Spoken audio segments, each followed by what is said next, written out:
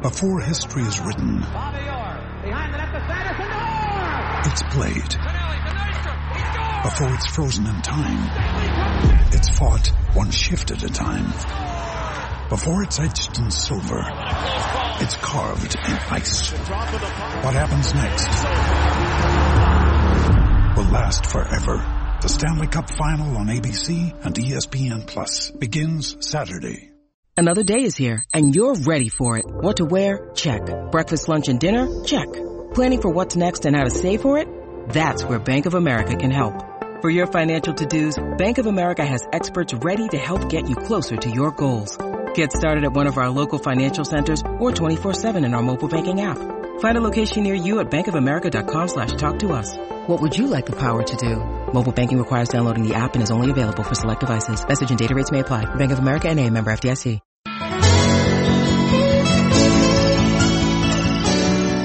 Hey everybody, this is Evan Lazar, and you are listening to the Patriots Beat podcast on the CLNS Media Podcast Network. I am joined today by a very special guest. It is Ken McKusick. I hope I'm saying that correctly, Ken, who covers the Ravens for Ravens Film Study. Filmstudybaltimore.com is the website, and obviously does a lot of great film work covering these Baltimore Ravens. And Ken, I gotta say, this is probably my most enjoyable matchup to break down every single season, because Baltimore just does so many interesting things on both sides of the football, both offensively and defensively, that I wrote 3,000 words about this game today, because there's just so much to unpack with both of these schemes. It must be a lot of really fun to watch every single week.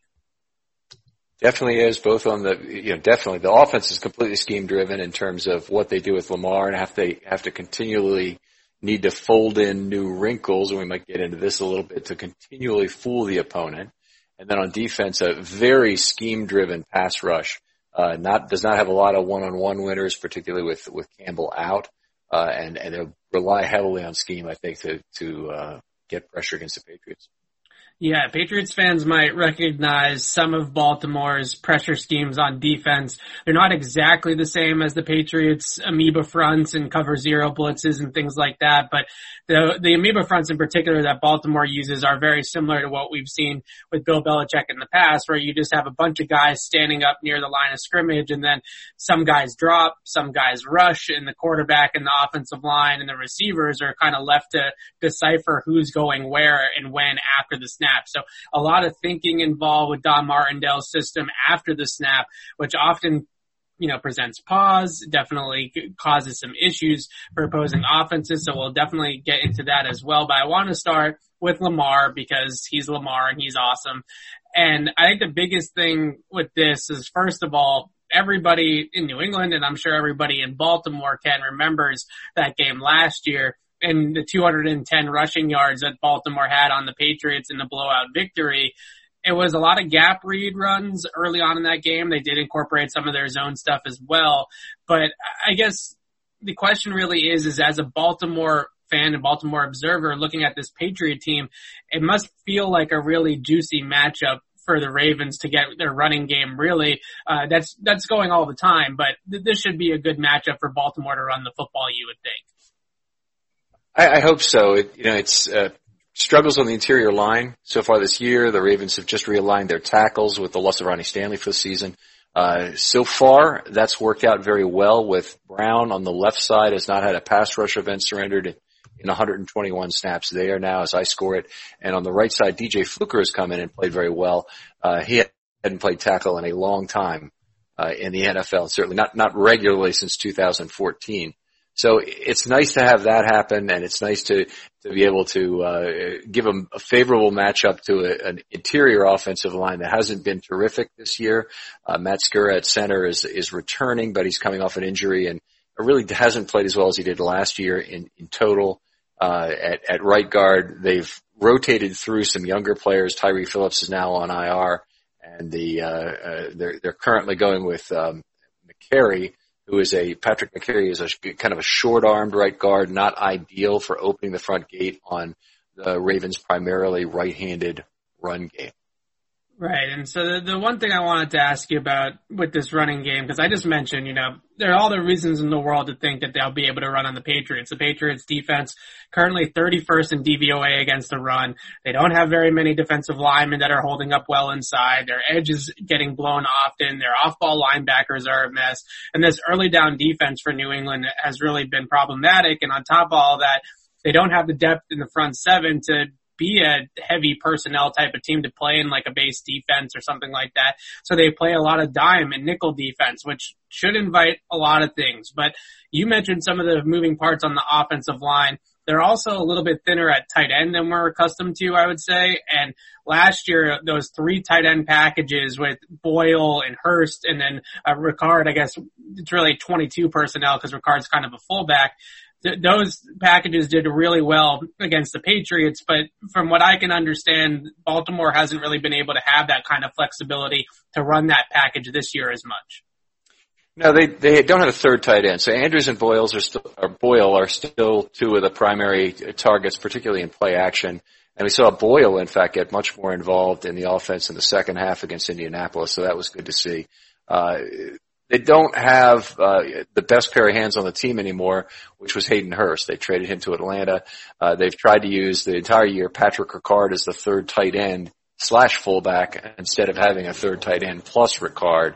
And they used a lot of 13 personnel formations where they used all 3 tight ends last year. So they're a little bit undermanned. They did they're working out another tight end this week as a former guy from Seattle, Luke Wilson. They also have another Sean Culkin they've been protecting on the practice squad. Got it. Yeah, so that was my sort of takeaway is that on the one hand, it definitely sets up for the Ravens to be able to run the football in this game. But on the other hand, they don't quite have the beef up front and the multiplicity with the tight ends that they've had, especially in 2019, which really hurt the Patriots last year. The other thing, just looking at this Ravens offense, has been the regression in the passing game, which has hit them pretty hard. I think a lot of people don't know this because they think of them as a run-first football team, but last year they were one of the best passing attacks in the NFL, and that was just as much about their success as passing the football as it was running the football. This year, it really hasn't been the case as much. And what have you seen out of Lamar in this passing attack that's led to some of these issues? Everything runs through Lamar and his ability to be a threat in the run game. So if the Ravens are going to threaten the entire field, they need to be able to threaten a run by Lamar somewhere, which freezes players, allows time for the mesh point itself to create additional opportunity. Just a lot of people don't think of it this way maybe, but that's the time in which the mesh is minutely delaying the handoff there really allows those double teams to take effect and also allows linebackers to take extra read steps and bite on play action. So that's a big part of the Ravens offense and how they separate that, and then Lamar's ability to pull the football is very good. Now, they didn't do much last year. There's only a handful of plays where they actually pulled the football on play action. They're doing and passed the ball. They're doing more of that this year, and they're doing more of it from a sidecar formation as opposed to a pistol formation. So it's usually a front-facing play action in the mesh and pull it then throw read that Lamar's making. Got it. So if you're going to look at this Ravens passing attack, we obviously know about Mark Andrews, and I'm sure Bill Belichick's going to have something up his sleeve for Andrews, whether it's a cornerback on him like a J.C. Jackson or a Stephon Gilmore or double teams, bracket coverage, whatever the case may be. But who outside of Andrews do you think is the next guy? Is it Hollywood Brown? Is it Boykin? Snead even? Who's the guy that they have to shut down outside of Andrews with all the coverage being focused likely on him? Boykin is the guy I would like to say it was, but he's really much more of a run blocker, and they have not at all made full use of his talent this year. He's definitely a guy that they have not gotten into any deep patterns, and Lamar just does not have the trust with him he has with Hollywood, who he grew up with. And Hollywood, much more dangerous receiver to get free anyway. There's been some complaints. You guys have probably heard them in the last 2 weeks. First Brown, then Jackson, talking about how the Ravens offense is too predictable. And a lot of that really, I think, boils down to Lamar would like to take more deep shots from the pocket than they have so far this year. And, there have been various rumblings already about him hearing the opposing defense calling out the play in advance from across the line of scrimmage.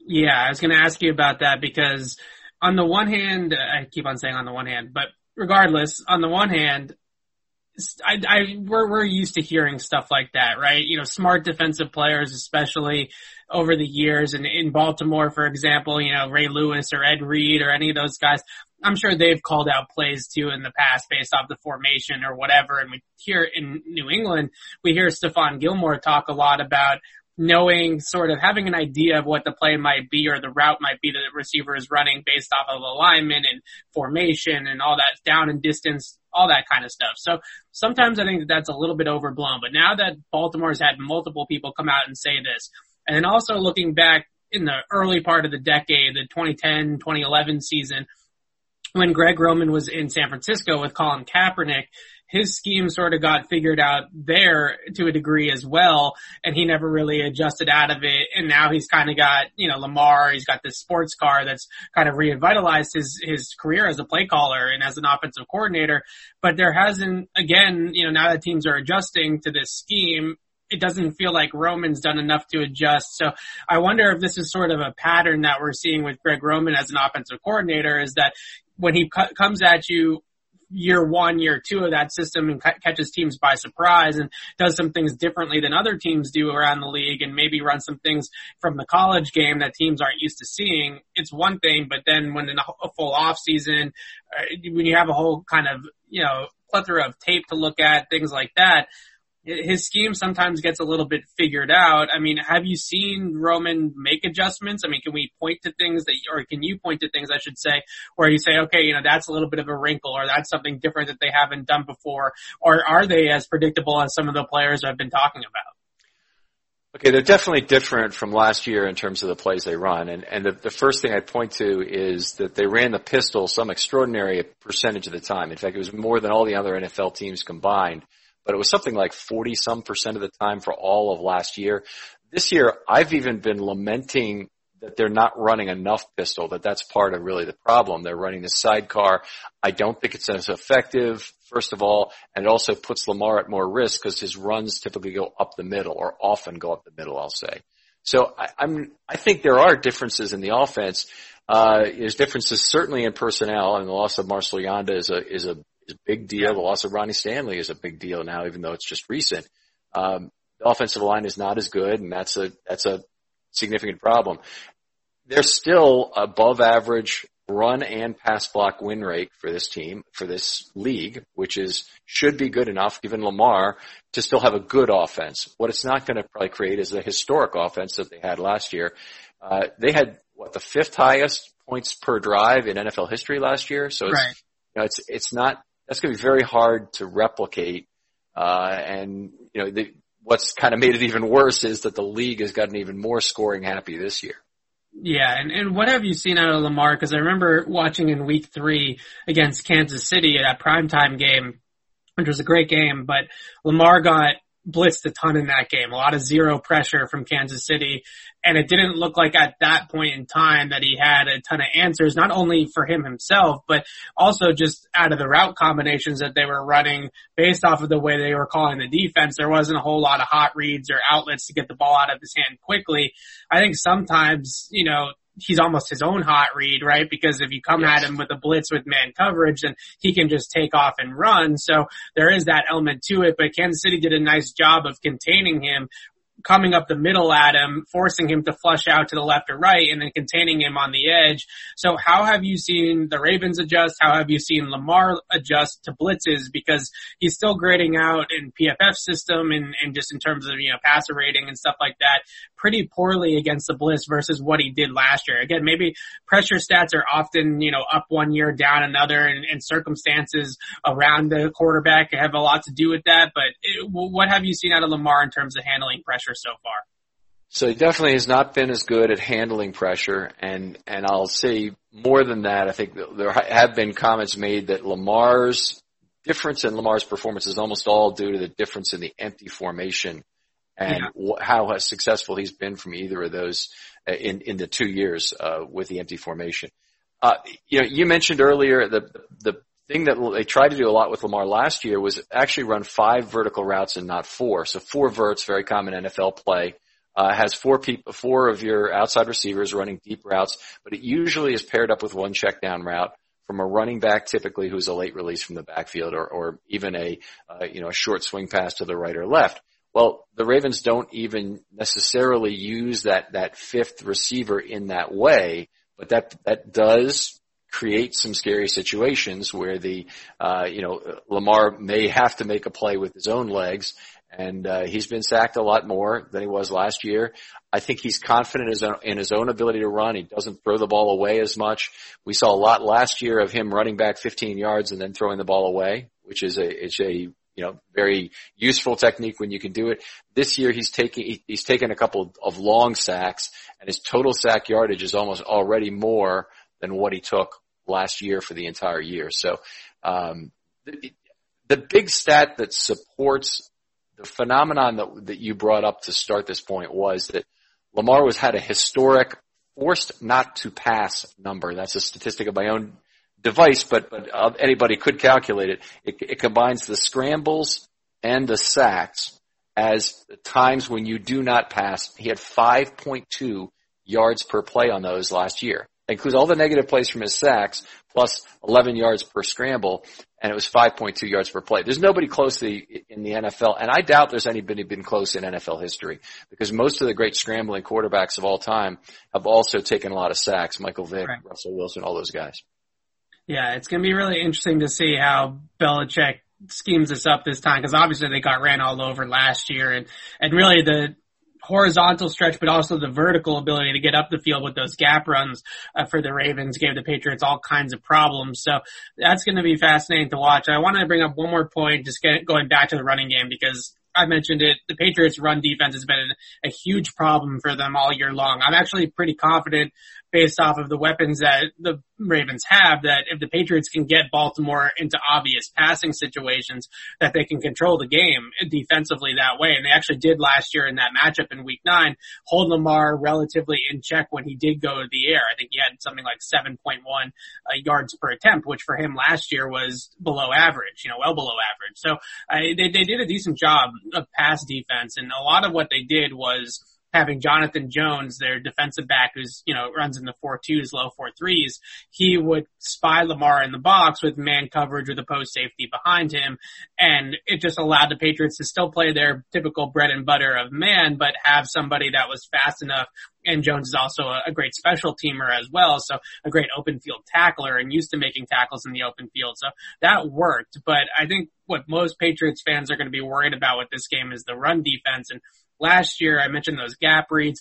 I thought one of the coolest things that they did last year that I don't know if I've seen too often from a read option type of design was actually reading the defensive tackle on the play instead of the edge defender. They put Lawrence Guy in conflict a couple of times, and you got a 320-pound guy trying to decipher, do I go with the quarterback or the running back? That can be really difficult. But there is sort of a blueprint out there that slowed down this Ravens rushing attack maybe just a little bit. I think it kind of started with Cincinnati all the way back then in the beginning of the season, and teams have sort of built on it from there. What have you seen be the most successful strategies against the Ravens rushing attack, and how have some teams been able to hold it down just a little bit? I mean, without a doubt, the major scheme to beat it is scrape exchanges on the outside. That there's an inside player fills immediately on the outside as soon as you have the pistol read is shown, and that puts them in a difficult position. It does weaken you in the middle of the field. So if you're able to move the defensive tackles, move the bodies you want in there, you have a better chance to get a big play there. But you have to be willing to do some other things too, and that often means pull the ball from the mesh and throw, which, by the way, takes a lot longer to develop than I think people realize, just how long it is. You really have to have your read ready. Reacquiring the field is more difficult for any quarterback, I think, but it has been for Lamar. And they really only did that 3 times the entire season last year. You think of them as being, this team that, put the ball in the mesh, take it out, throw it, no problem. They did it twice against Miami for gains of 23 and 47, and one more time in Week 5 against Pittsburgh, and that was incomplete. And that's it. I mean, they didn't have to run that. What was sufficient was in the pistol, Lamar's two-handed ball fakes were just incredibly disruptive to opposing linebackers. All he had to do was kind of check the ball towards the mesh, and they continue to move towards the football and key on that running back, and then Lamar had a lot of play action opportunities. So they need to refine that. They need to refine that timing, or maybe they need to find different schematic elements that will allow them to refine easy pitch and catch throws. And by the way, if you look at the second half of the Indianapolis game, they had a 32-4 streak of snaps where I think they did exactly that. So, the hope here in Baltimore is the offense is back based on that second half. Got it. Yeah, it's going to be a really fascinating matchup. Patriots defense definitely not doesn't have the personnel right now, I don't think, to hold with this Baltimore offense, but I'm interested to see how Belichick kind of pieces it together, maybe put some more speed on the field with their defensive backs playing in the box. We've seen that strategy work at times, maybe not against this later career Lamar, but early on in his career, teams like the Chargers had some success with that. So maybe that's where the Patriots go with it. We're going to take a quick break, and then we're going to hop over to the other side of the ball with Ken. NFL football continues on this week, which has a few surprise teams at the top of the standings. And you might not be at the game this year, but you can still be in on the action at BetOnline. No matter how schedules change or players that play, BetOnline is going the extra mile to make sure you can get in on every game this season with the fastest updated odds in the industry. There are always more options to wager than anywhere online. Head to BetOnline today and take advantage of all the great mid-season bonuses, offers, and contests. BetOnline, your online sportsbook experts. Okay, I'm back here with my guest, Ken McKusick of FilmStudyBaltimore.com. As you can tell, he knows his stuff about the Baltimore Ravens, and that's why he's here. And we're going to talk about this Ravens defense now, Ken, and this is a really fun defense to break down. Don Martindale, his pressure schemes are as exotic, as tricky, whatever adjective you want to use, as just about any team that I watch on tape, including the Patriots, quite frankly. So I guess the biggest thing with this defense is that they're obviously going to blitz you. They have one of the, I think, the second highest blitz rate in the league as of right now, over 42% of the time they blitz the quarterback. But a lot of it is also simulated pressures, right, where they're showing that they're going to bring a blitz, but it ends up only being 4 guys, but the line still has to decipher which of the 7 guys on the line of scrimmage are going to be the 4 guys that are rushing. So a lot of, bluff blitzing and kind of showing that you're going to bring the house and then backing off and trying to decipher post-snap how all of that is going to work. I wanted to start with their run defense, though. That's really been a very strong point of their team. But is there anything that you've seen them kind of be a little bit shaky against? I did notice that some of those young linebackers can be manipulated a little bit at the second level. Okay, so lot to unpack there. So the first of all, the Ravens have been historically just the hallmark of their defense has been the ability to stop the run in 11 personnel, and that's of course what most offensive coordinators try and do. But the Ravens have always had the great outside linebackers who could edge set, the 2 big guys in the inside, and quality inside linebackers behind them that could make plays. And they really had that all the way up until about last year, where they lost a lot of their edge-setting juice. And they still had the big guys on the inside. They still really do this year, with Brandon Williams really being the key figure there. They have some tackling ability in level 2 with Malik Harrison, who's a rookie. Patrick Queen has had some missed tackles this year. He is number 28 overall pick, of course. Has a lot of problems in coverage, but also some missed tackles against the run. And that's kind of been a problem, but he's had so many big splash plays. He keeps, being player of the week or being on highlight reels, that you'll see him regularly. Remarkable sideline to sideline speed. And one of the way to accumulate missed tackles is being able to run to the football really well and then missing the tackle. So a lot of the time he's been involved in some of those. Can he be manipulated? Absolutely. You don't even really have to manipulate him. With bunch formations, he's just had tremendous failure to understand what his assignment is off the line of scrimmage. When you have any kind of crossing route, he forgets very, very frequently that he's in zone defense and not man, and will pick up a man and just take him.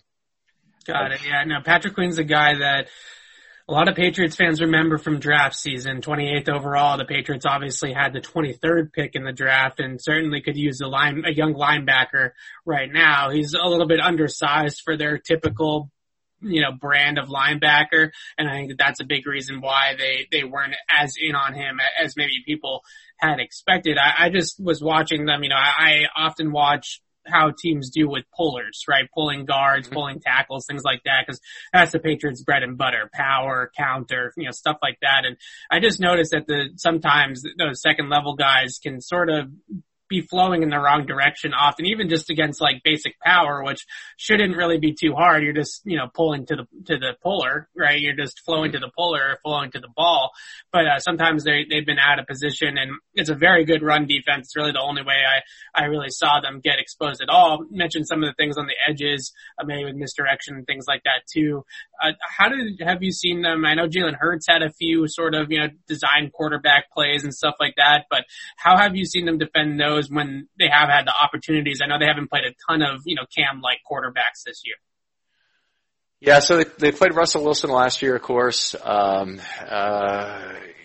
They put him in a cage, and Hurts is with the Eagles. It's the guy I'm thinking of from Washington, and I'm blanking on his name right now. Haskins, yeah. So they put him in a box and basically allowed him to make his own mistakes. He didn't throw any interceptions in that game, but he also didn't have the passing game was not effective. And that's been one thing the Ravens have done the last 2 weeks against quarterbacks who get rid of the ball quickly. Just leave them in their cage and let them deal with the Star Wars trash compactor pressure. By the way, I always use that analogy. Young people don't understand it. Oh, I understand it. Okay, so very slowly. I got a Star on the back of my phone here. There you go. So it's very slowly and closing in, and the quarterbacks can get very nervous in there. Deshaun Watson last year in particular was extremely vulnerable to that, and they sacked him 7 times. So, it'll be interesting. I think they're going to throw all sorts of scheme at Newton. It won't be an easy game. The last 2 weeks with quick release quarterbacks, they've totally backed off the Dogs. So you said they were second overall in blitz percentage. They've actually dropped to 4th now, and they've had 31 and 24% the last 2 weeks, which is incredibly low for the Ravens for a blitz percentage, by the way, although it's probably pretty average for the NFL as a whole. Yeah, no, that's about where the Patriots are right now in terms of blitz percentages. That league average range about 30%, I think, or 25 to 30%. But the Ravens are a team that you just watch them and you can see that they want to come at the quarterback most of the time.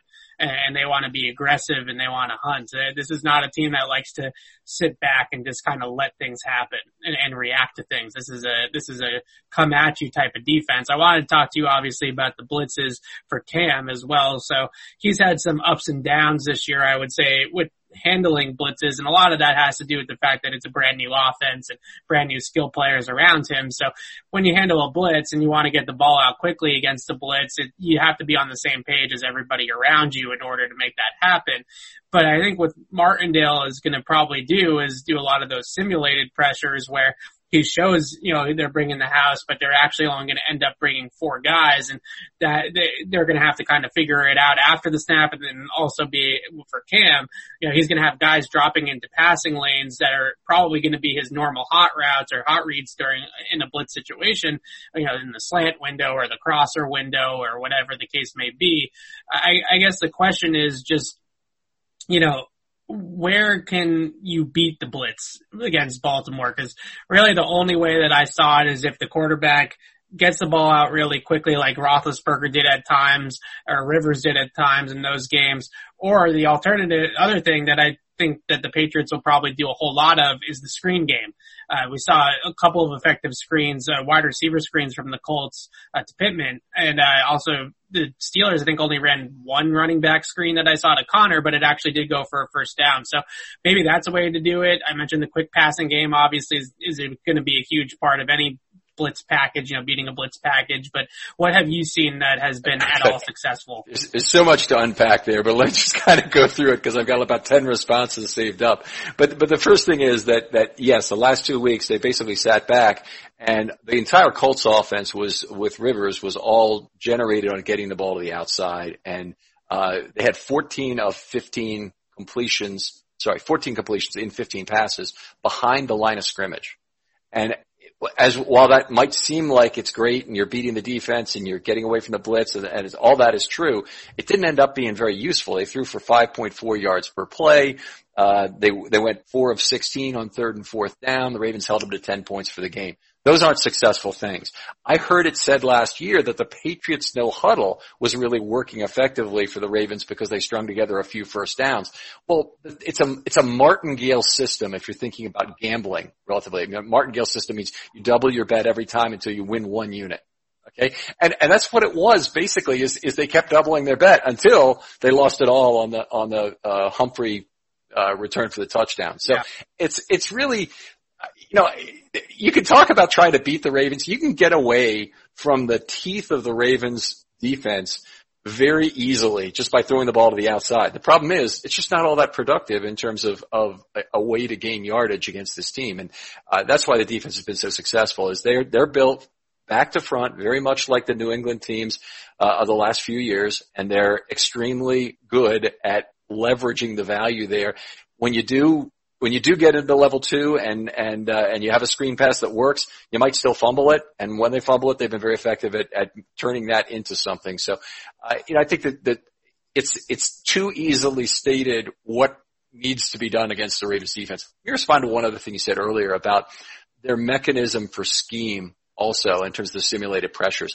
I count 3 elements of deception in my regular charting of the games. The first is how often do they drop 2+ from the line of scrimmage, which is one element. The second is how often do they blitz a player not by 5+ from off the line of scrimmage, because that's a big element of deception. And then the third is how often they stun. And I think all elements are on the table for Newton. And the big thing with the simulated pressures is that they have 2 guys who are extremely good coverage linebackers in Judon and Bowser. They're both free agents. I'm very concerned about what will happen after this year, but they're really the heart and soul of driving this pass rush because they don't have one-on-one winners. They really have guys who have to win with scheme, and there's a need to do that. So anyway, Martindale's extremely scheme dependent. You're going to see tons of that. A lot of the elements of deception I just mentioned I think will come up in this game in addition to occasional numbers. Yeah, I just love watching Martindale's scheme. This is what Belichick's scheme resembles, at least, when Belichick has the pieces to do it, right? It takes a lot of experienced players to run a system like this. And we've seen it in the past here in New England last year, certainly, with those zero blitzes and some of these sim pressures that the Patriots also run, that Baltimore runs, are kind of similar looks with amoeba fronts and stuff like that. But now that the Patriots don't have the experience on the defense side of the ball, specifically in the front 7 in their system, a lot of that has had to go away because they don't really have the chemistry or the ability to really do it. So it's great to watch a defense that has it again. You mentioned Judon and Bowser and losing those guys in free agency. If I was a Patriots fan, I would write both of those names down right now because I think both of those guys would fit extremely well. Their needs here as kind of strong side edge defenders definitely would be in the conversation in free agency for New England. The last question I wanted to ask, just one more point. The one thing you mentioned about throwing to the outside that I think is interesting is I was watching Jimmy Smith is a fantastic football player. He doesn't even play all the time, right? Because Marlon Humphrey and Marcus Peters take a lot of those snaps. But a lot of the time in that Pittsburgh game, and specifically, Ben tried to throw it to the outside, maybe on the backside or read or something, and Jimmy Smith is just like all over it every single time, especially as a cover 2 corner. That guy's a really good football player for a long time that I don't think gets a lot of pub because he's not, a big name corner necessarily, but he's been doing it for a long time. But I wanted to talk to you about Humphrey as well. The Patriots, Jacoby Myers, I'm sure you heard about it on Monday night, had sort of a breakout game. He had 169 receiving yards against the Jets. This is going to be a good matchup. I think Humphrey's he's going to be healthy, I think, right, for this game, and is probably going to draw Jacoby in coverage. Should be no shadowing, in my opinion. It'll be left cornerback, right cornerback. Peters is very comfortable on that shoulder, so I don't think they'll shadow Myers. Okay, gotcha. Okay, so, but Humphrey does play in the slot, correct? Okay, so Humphrey would play on the slot if they had 3 corners. They did this week acquire Tramon Williams, the ex-Green Bay corner, who's now 37, but was a pretty terrific slot corner last year still. So there's some question as to whether he would play slot or not. Jimmy Smith had been moved into this basically every down role again as a third cornerback even before Humphrey got hurt. absolutely every down when Humphrey was on COVID. But yes, Tramon Williams might be a guy this week who sees snaps and might be a guy to cover him in the slot. Got it. Okay. Well, that would be a really interesting matchup to me because, listen, no offense to the Jets, but not exactly the best secondary in the NFL. Yep. So I'm really fascinated to see how Jacoby does against some really good corners in Baltimore. If he can put up numbers against Humphrey and Peters and Williams and Smith in this group, then the Patriots might have something brewing here. Do the Patriots have anybody who's a fumbler among their receivers?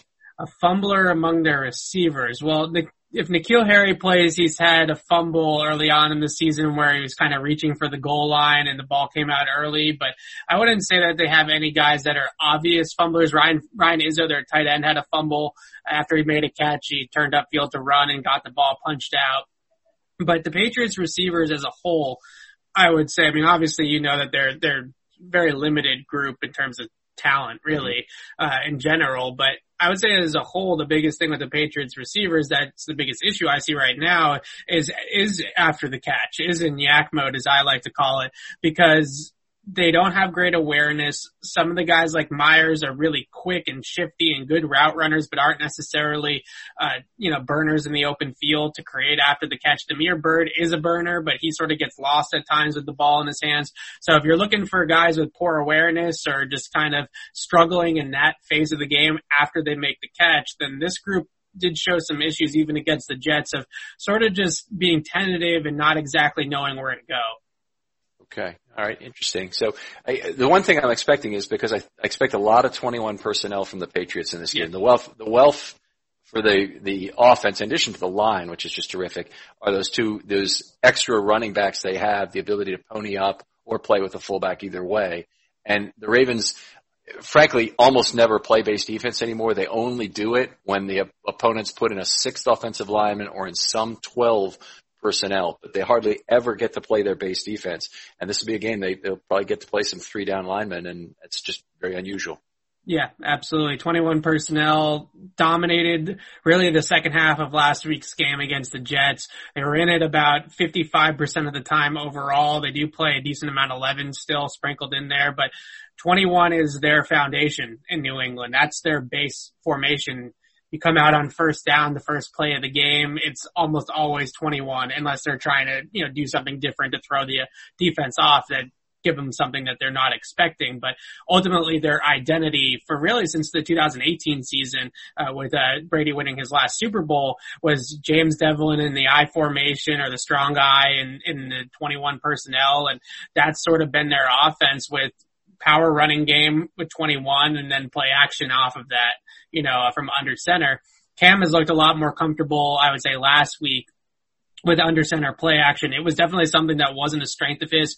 He hasn't done it all that much, I'm sure, throughout his entire football career. I mean, I can't imagine they ran any under center play action with him at Auburn, for example. And I know it wasn't a huge part of his Carolina offense. So I'm interested to see how he continues to develop in that regard because it's difficult when you've never done it to, turn your back to the defense, yes, then get your eyes back upfield, survey, and make a decision in enough time for, to prevent those linebackers or those safeties from getting back into their zones or whatever after they fill the run. So it was a problem for him early on in the season. I thought they probably should have gotten away from it a little bit at times until he practiced it a little bit more and was more comfortable with it. But I think in this matchup, there are going to be opportunities with play action to kind of manipulate that second level, which maybe they can create some plays down the field that way. The one last thing I really loved, made me think of this was, the Patriots play a ton of cover one. Also, the Ravens play a ton of cover one too, but they play a very different brand of cover one, I would say, than the Patriots do, where they rotate that safety into the box and usually, sometimes, not always, I mean, just the reps I was watching, instead of the safety playing a robber role, he usually comes down and takes the tight end when somebody else is blitzing, and they have one of the linebackers kind of in the low hole or the robber role over the middle of the field. That seemed to give the Steelers some problems a couple of different times. I just love the idea of being a little bit more aggressive in that respect out of cover one, whereas with the Patriots, it's mostly just rotating the other safety to the robber, and then you have, the linebackers covering the running backs and out of the backfield, things like that, and not really pressuring the quarterback like Baltimore does. I mean, is that something that they do regularly with the safety taking the tight end? Yeah, they definitely can, and it's really goes back to the point I made about having two Sam linebackers on the field at the same time. Two guys they really trust to cover in Judon and Bowser. Bowser, one of the best coverage linebackers, outside linebackers there is, and having either of those guys be able to drop is just a lot of additional value. By the way, Judon taking a ton of heat, earning franchise tag money, not having a big pass rush year so far this year, but he's been a terrific cover guy, and his overall contribution to the defense is not really measured accurately by those pressure stats. Yeah, it's funny because when you watch a team that you're not, a reporter for or a fan of, you often come away with different takeaways than the fan base, because the fan base can sometimes get frustrated with, where a player was drafted or what a player is making or whatever the case may be. I thought the 3 or 4 games I watched, I thought Judon played extremely well in all of them. And is a player that the Patriots are going to have to worry about and circle, I think, for sure. So it's an interesting point. Ken, is there anything that you want to plug at this point of the show, and where people can find you on Twitter or listen to your podcast or anything like that? Sure. It's at Film Study Ravens on Twitter. Give me a follow. I always respond back. Don't be shy about tagging me with material if you want to do that. Love to hear from you. And filmstudybaltimore.com is the site. And the big key elements there are a weekly defense and offensive piece that drills way down into what scheme and what packages do they play, and then offensive line block by block scoring. Well, that sounds exactly up the alley of people that listen to me on this podcast. So make sure you go and check that out every week, but also especially this week after this Baltimore game. It'll be really interesting to read Ken's stuff to see what he has to say about the game. For us on clnsmedia.com, my Patriots game plan for this game will be up on Friday. It's probably when most of you will be listening to this. So go ahead and check that out. A lot more examples, film examples of what exactly me and Ken were just talking about. We'll be at the game on Sunday night back here at Gillette Stadium. So get to go to this one. It's going to be a really great game.